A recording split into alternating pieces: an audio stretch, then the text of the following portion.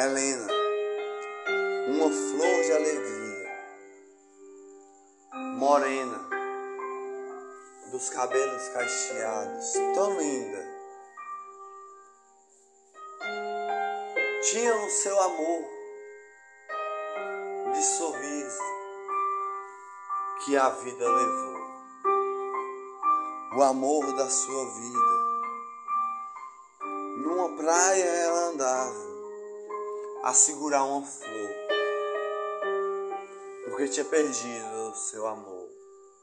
As ondas do mar molhavam os seus pés e ela estava com dor, sozinha, sem o seu amor. Para o mar ela olhou, tão distante que estava. A brisa passou, levou suas lágrimas como as ondas do mar.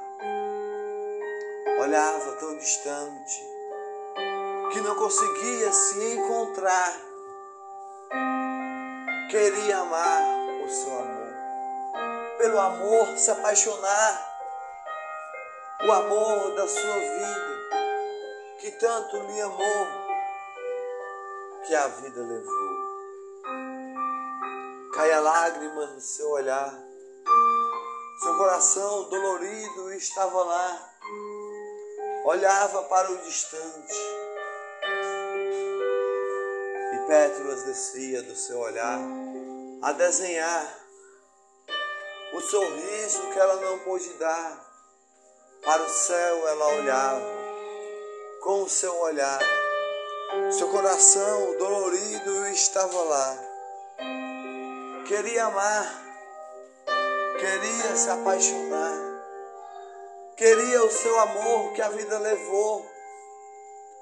Sozinha lá estava com dor, olhava ao distante, para o mar ela olhava, nas nuvens queria tocar, para ver se encontrava o seu amor que a vida levou. Andava pela praia, as ondas do mar, seus pés a molhar,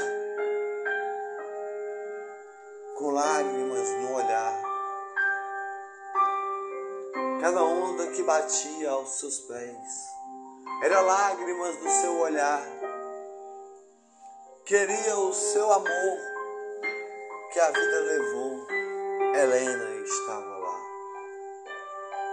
sem amor, sem paixão, seu coração dolorido chorava de dor. Helena estava sozinha. O mar, tão bonito que era, molhava os seus pés.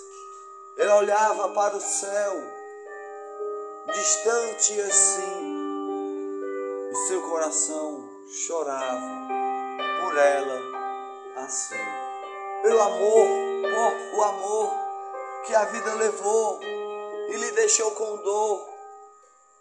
Sozinha lá, segurava uma flor. Olhou para o céu, olhou para o mar, as ondas do mar, seus pés a molhar, como a brisa do ar a desenhar, levou suas lágrimas com as ondas do mar.